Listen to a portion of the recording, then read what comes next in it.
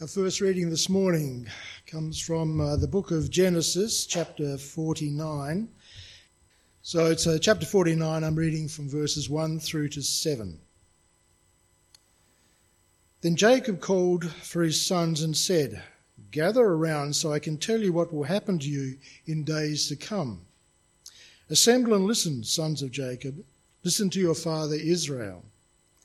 Reuben, you are my firstborn, my might, the first sign of my strength, excelling in honour, excelling in power. Turbulent as the waters, you will no longer excel. For you went up onto your father's bed, onto my couch, and defiled it. Simeon and Levi are brothers. Their swords are weapons of violence. Let me not enter their council. Let me not join their assembly, for they have killed men in their anger and hamstrung oxen as they pleased. Cursed be their anger, so fierce, and their fury, so cruel. I will scatter them in Jacob and disperse them in Israel." This is the word of the Lord.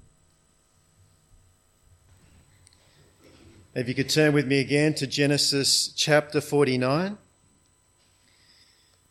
I'm going to be reading from verses 8 to verse 12 and then over to verses 22 to 26. Let's hear from God's word.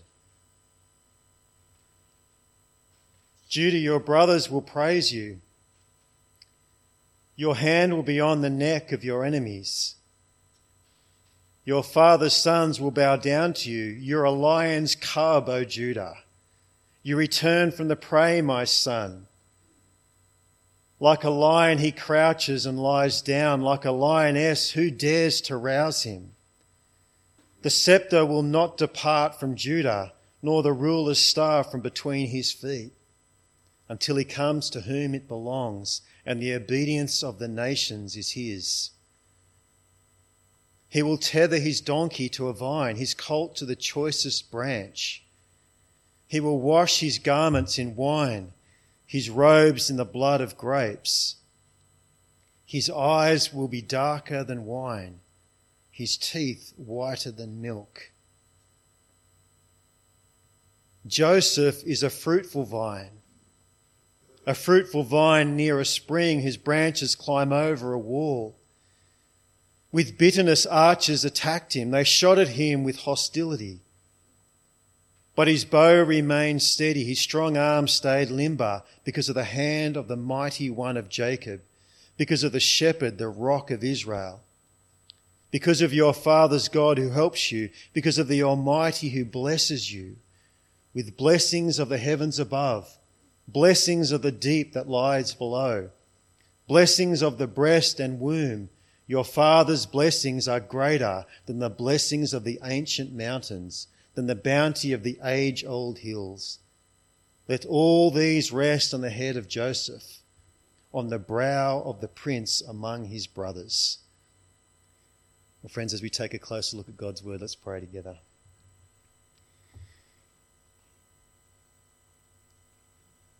Our Heavenly Father, again, as we come to this special time of the week, Lord, we pray that you would speak to us through your wonderful word so that we might know you better and indeed show you better in our lives. And we pray this in Jesus' precious name. Amen. And so, friends, we return to the great book of Genesis and the story of Joseph. And if you've ever needed proof that those chapter titles you see scattered throughout your Bibles are not part of the original inspired text, well, Exhibit A is sitting right there above chapter 49. Jacob blesses his sons. Now, of course, for some of the 12, that's clearly true, isn't it? Judah and Joseph in particular. But what about Reuben, Simeon, and Levi? Now, I'm not too confident blessing is how they'd describe their father's last words to them. And friends, that obvious observation begs the question, doesn't it? If bestowing a nice, positive blessing on each son, if that wasn't on Jacob's mind, what was on his mind? What is this chapter and what is said here truly all about. About for his sons and also for us as we listen on today.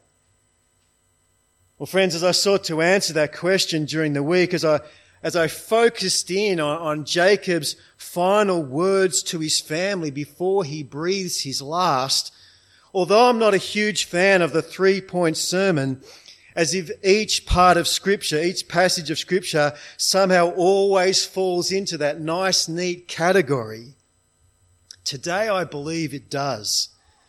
Because friends, as you go through Jacob's final speech, 3 big themes, 3 important truths shine through for us. Now, how big and important are we talking here? Well, let's now dive into this fascinating chapter and find out together. Verse 1, have a look at how it starts. Then Jacob called for his sons and said, "Gather around so I can tell you what will happen to you in days to come." Now, friends, speaking of titles, if you're after one, well, there it is right there. And what's this moment, this gathering going to be all about? What will happen to each of the 12 in days to come? In other words, Jacob, under the inspiration of the Holy Spirit, has prepared a prophetic word for each of his 12 boys. And as mentioned before, for most, this word is going to leave a smile on their face. But not all. Have another look at verse 4 as Jacob addresses his eldest son, Reuben. Turbulent as the waters, you will no longer excel. Now, this negative pronouncement continues for his next two, Simeon and Levi, doesn't it? Down to verse 7. Cursed be their anger so fierce and their fury so cruel. I will scatter them in Jacob and disperse them in Israel. Now, friends, let's not beat around the bush here. Final words from a father to his children are incredibly significant. And understanding these final words are also God-inspired, well, that only doubles the blow, triples the blow for these 3 men. And as we, as simple bystanders, feel the force, feel the brunt of this, the question, of course, is why, isn't it? Why is this all Jacob has for his eldest 3 boys? Well, the old patriarch doesn't leave us in the dark on this, does he? The reason his eldest Reuben, although once excelling in honour and power, will excel no more, is given in the second half of verse 4. He went up onto his father's bed, onto my couch, and defiled it. Now, friends, having heard that, there's really no need to further elaborate on Reuben's transgression here, is there? But if you'd like to know more about how Reuben shamed himself, jot down Genesis 35 and verse 22 and have a look later on. All right, friends, reading between the lines, this is what Jacob is pronouncing here. Because fleshly desires and passions took priority over honour for God, family, and others, because you used and abused your position of strength as firstborn to gratify self, your legacy, Reuben, is not going to be strength anymore, but weakness. And friends, you only have to trace through Israel's history to see just how prophetic Jacob's words here are. Although Reuben was the first sign of Jacob's strength, verse 3, not a single man of strength, not a single leader of any worth will ever rise from the tribe of Reuben. And friends, as we reflect on this, It seems, doesn't it, that the entire world right now belongs to Reuben's tribe, doesn't it? Honour for God, faithfulness to spouse, safety and nurture for children, so often traded in for immediate personal gratification. And we see the fallout of this all around us, don't we? Consequences for choices taken that echo and reverberate down the family line. Just as it will for this man right here. So that's Reuben. What about Simeon and Levi? Why does Jacob bundle them together and speak such a harsh word to them as one? Well, the answer is in verse 6, isn't it? Have another look. For they have killed men in their anger and hamstrung oxen as they pleased. Now, friends, here Jacob is referring to how Simeon and Levi conspired together to go on a killing spree in the region of Shechem. The catalyst for this, the actions of just one man in that place and what he did to their sister Dinah. And you can read all about that in Genesis chapter 34. Now, Jacob was horrified at their murderous trail of destruction back then, and now is the moment where these two will hear of its consequences. For using what happened to their sister to scatter that tribe, your tribe will also be scattered, says Jacob. And what does that mean? Well, it means they will never own a single square inch of the promised land when Israel finally take possession of it. So, friends, in summary, Reuben's weakness means a weak tribe, while Levi and Simeon's destruction of another nation's land means no land for them. And friends, as I reflected on these consequences for their actions during the week, Paul's words to the foolish acting Galatians immediately came to mind for me. Do not be deceived. God cannot be mocked. A man reaps what he sows.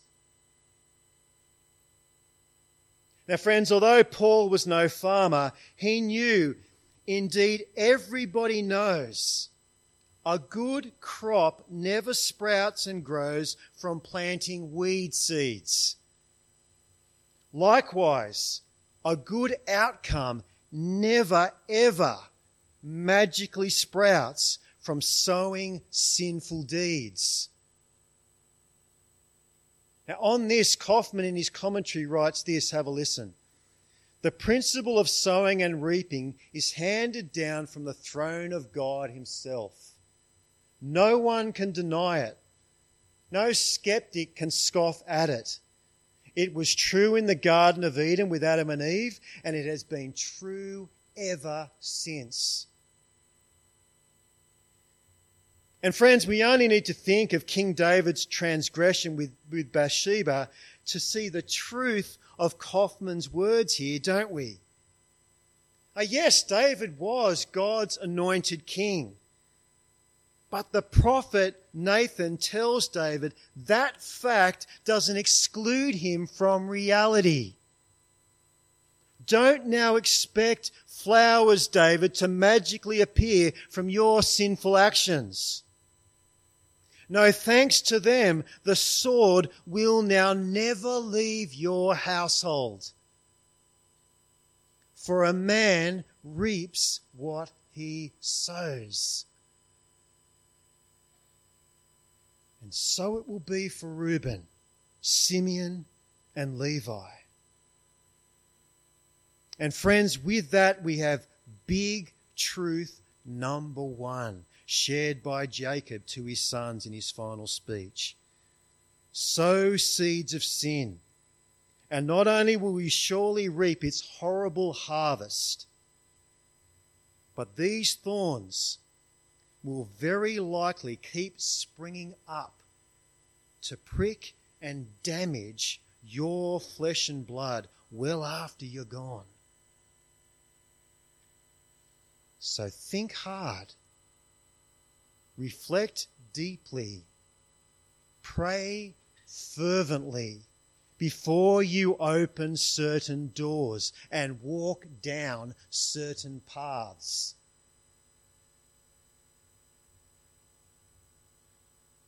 But friends, as we hear this, as we see up close the sowing, reaping reality brought to bear on these three sons of Israel, a lump immediately forms in our throat, doesn't it? As we do a quick review of our own lives and think, I wonder what sort of prophetic word Jacob would have installed for me or have installed for me. Now, for I too have sown rotten seed in word, thought, and deed. And knowing this, forget Jacob, what will I hear from my heavenly Father when he returns with his perfect sickle and looks out upon my crop? Well, friends, as I said before, Jacob's final prophetic word contains not one, but three big truths. So let's keep going.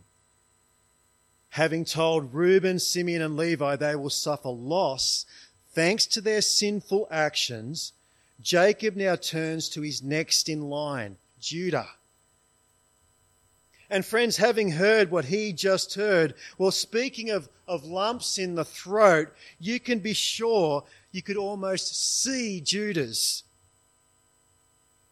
Because, friends, every single person in that room knew also that he was far, far from squeaky clean. And I'm not talking about his bright idea to sell Joseph off to those slave traders. No, I'm talking about what happened after that. His call, his demand to execute his daughter-in-law Tamar when it was revealed she had prostituted herself. But the execution didn't wind up going ahead, did it? And why? Because Tamar revealed her client was Judah. His horrific, murderous double standard is all there in black and white in Genesis chapter 38. And so Judah steps forward, steeling himself to hear what the consequences for his actions will be. And so old Jacob peers into his eyes and begins, Judah, your brothers will praise you. Your hand will be on the neck of your enemies. Your father's sons will bow down to you. You are a lion's cub, O Judah. You return from the prey, my son.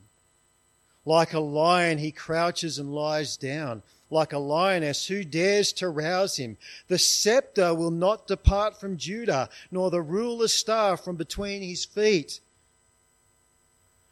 Now, friends, I think we need to hit the brakes right there, don't we? And ask, is the old man's memory starting to glitch out here? Has he forgotten Judah's past? And if he hasn't, what happened to that unbreakable truth? That unbreakable sowing, reaping principle that Jacob has just established, just applied. Friends, so many questions about Jacob's change of tune right here for Judah. So where do we begin? Well, friends, our only option is go back to the text, isn't it? And when we do that, we discover the Judah that we meet in Genesis chapter 38 is not the same Judah we meet later on in this story. And the person who knows this better than anyone is Jacob, isn't it? For it was Judah who stepped forward from his brothers, went to his father, and personally vouched for Benjamin, gave his word to him, they will not return without him. And holding on to this promise, Jacob let them go. Not long after, Judah's word, his promise, was put to the test, was put in the furnace, wasn't it?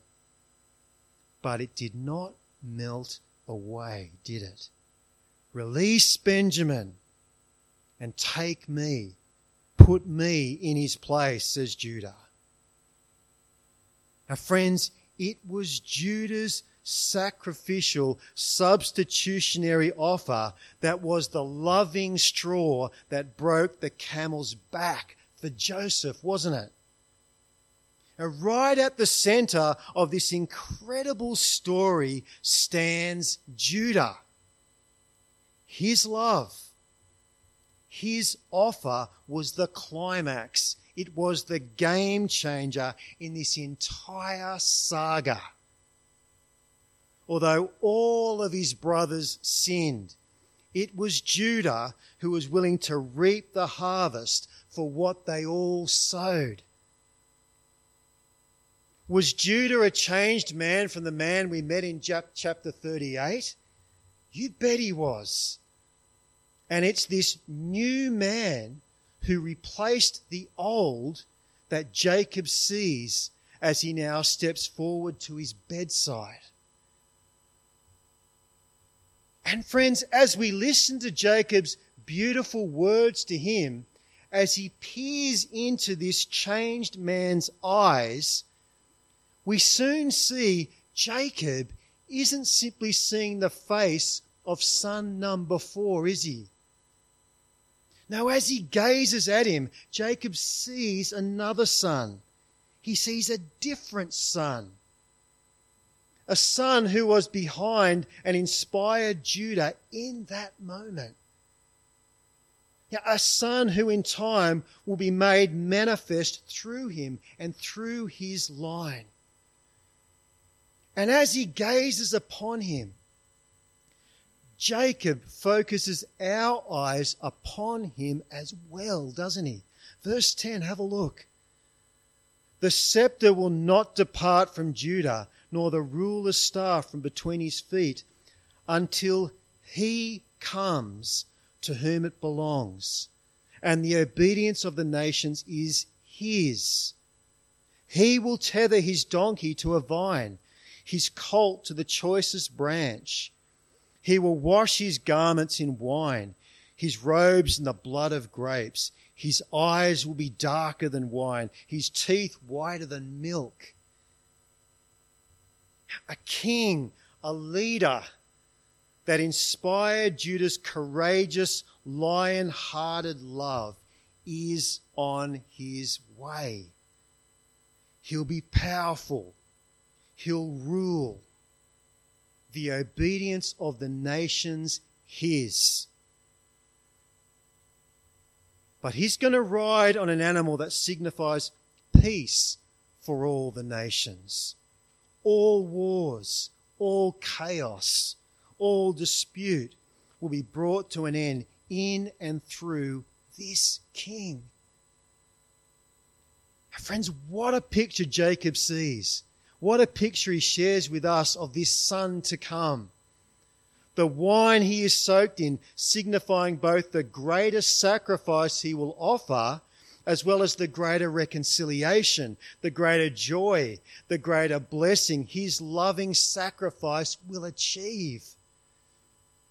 And if there is any doubt, as Jacob stares into Judah's face, that he sees the face who inspired him, well, he now describes it as best he can, doesn't he? His eyes more intoxicating than wine, and a smile that shines whiter than milk. And so Jacob closes his word to Judah, describing the face of the one who inspired him. The face of the one who through his loving sacrifice won't bring momentary salvation, but ultimate, eternal salvation for all who look to him. The face Jacob sees will one day be the face we will see as he, with those loving eyes, wipes every tear from ours. And with that beautiful image and promise shared by Jacob, we have the second big truth in this final speech. Friends, man may reap what he sows. There most certainly is consequences for sin.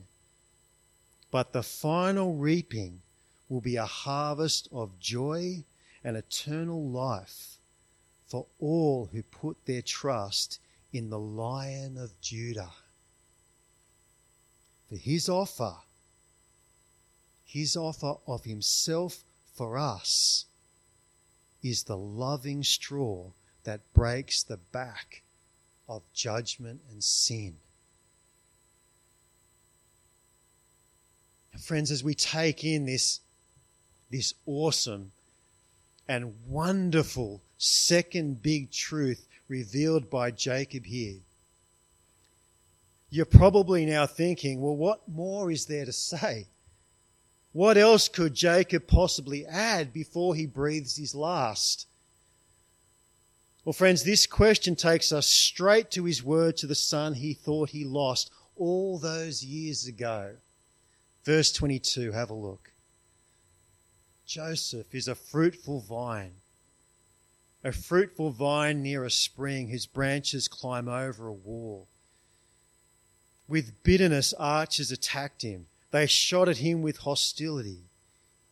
But his bow remained steady. His strong arm stayed limber because of the hand of the mighty one of Jacob, because of the shepherd, the rock of Israel, because of your father's God who helps you, because of the Almighty who blesses you with blessings of the heavens above, blessings of the deep that lies below, blessings of the breast and womb. Your father's blessings are greater than the blessings of the ancient mountains, than the bounty of the age-old hills. Let all these rest on the head of Joseph, on the brow of the prince among his brothers.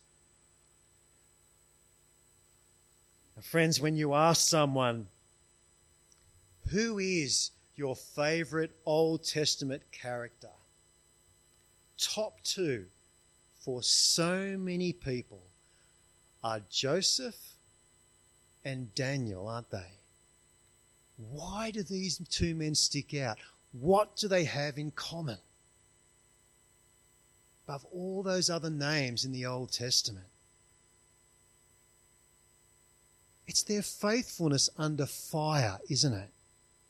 With bitterness, archers attacked him. They shot at him with hostility. And boy, those arrows came and kept on coming, didn't they? Wave upon wave upon wave. First his brothers, then Potiphar's wife, then the cupbearer's forgetfulness. Year after year of hardship, injustice, persecution, and setbacks. But through it all, my son, your bow remained steady. Joseph's strong arm stayed limber. Where did this resolve and strength under fire come from? Well, his father tells us, doesn't he? The hand of the mighty one. Joseph rested in, drew strength from, and waited patiently on the mighty one of Jacob, on the shepherd, the rock of Israel. Trusting, knowing, while evil and lies may prevail for a season, Yahweh God will ultimately set all wrongs right. And in this unbreakable belief, Joseph stands tall as a paradigm of faith, doesn't he? A shining light, of what genuine trust in God looks like, along with the blessing that follows when the fire of persecution and trials fails to burn it away. Chapter 39, slave. Chapter 41, ruler. What is Jacob's final inspired point before he breathes his last? Well, while Judah points us to the Saviour, reveals him to us, Joseph models our walk with him, doesn't he? A walk that shows very, very clearly the path of faithfulness in a hostile world is narrow, it's rocky, and it's windy. But for those who walk it, well, Joseph shows this is the path, the only path that leads us home. And so Jacob points us to Joseph. Consider this man who kept the faith. Because he did, here's what's on the other side of that fire. Blessing. And to make sure you don't miss this, I'm going to jam this word blessing into my word to him as much as humanly possible. Because blessing is the promise. It's the outcome. It's the certain reality for all who follow in Joseph's footsteps. Is this the path? Is his the path that you're walking on? Let's pray.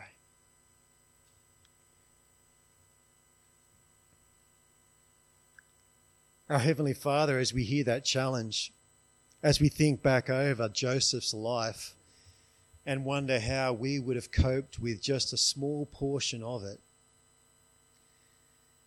our Father, we recognise that in our own strength there is no way that we could walk the rocky path. No way at all. And so, Father, as we hear this incredible prophecy of Jacob, you reap what you sow. But through Judah, a Saviour is coming who substitutes himself for us. Follow that one to the end, and there is life and blessing. As we hear that, Father, we pray that by your Spirit, who you have given us, to strengthen us and help us for the fight. Father, we recognise, even as we think over last week, different ways that we have stumbled, perhaps even certain doors that we have opened. If that's any of us here this morning, Lord, we pray that you would forgive us and change us and inspire us to get back on that path. Help us, Father, by your strength, your Holy Spirit, to walk it, knowing that that is the path that leads us home to you. And Father, we pray these things seeking Jesus' strength, praying that he would continue to be the one that we look upon, our author and perfecter. And we pray these things in his precious name. Amen.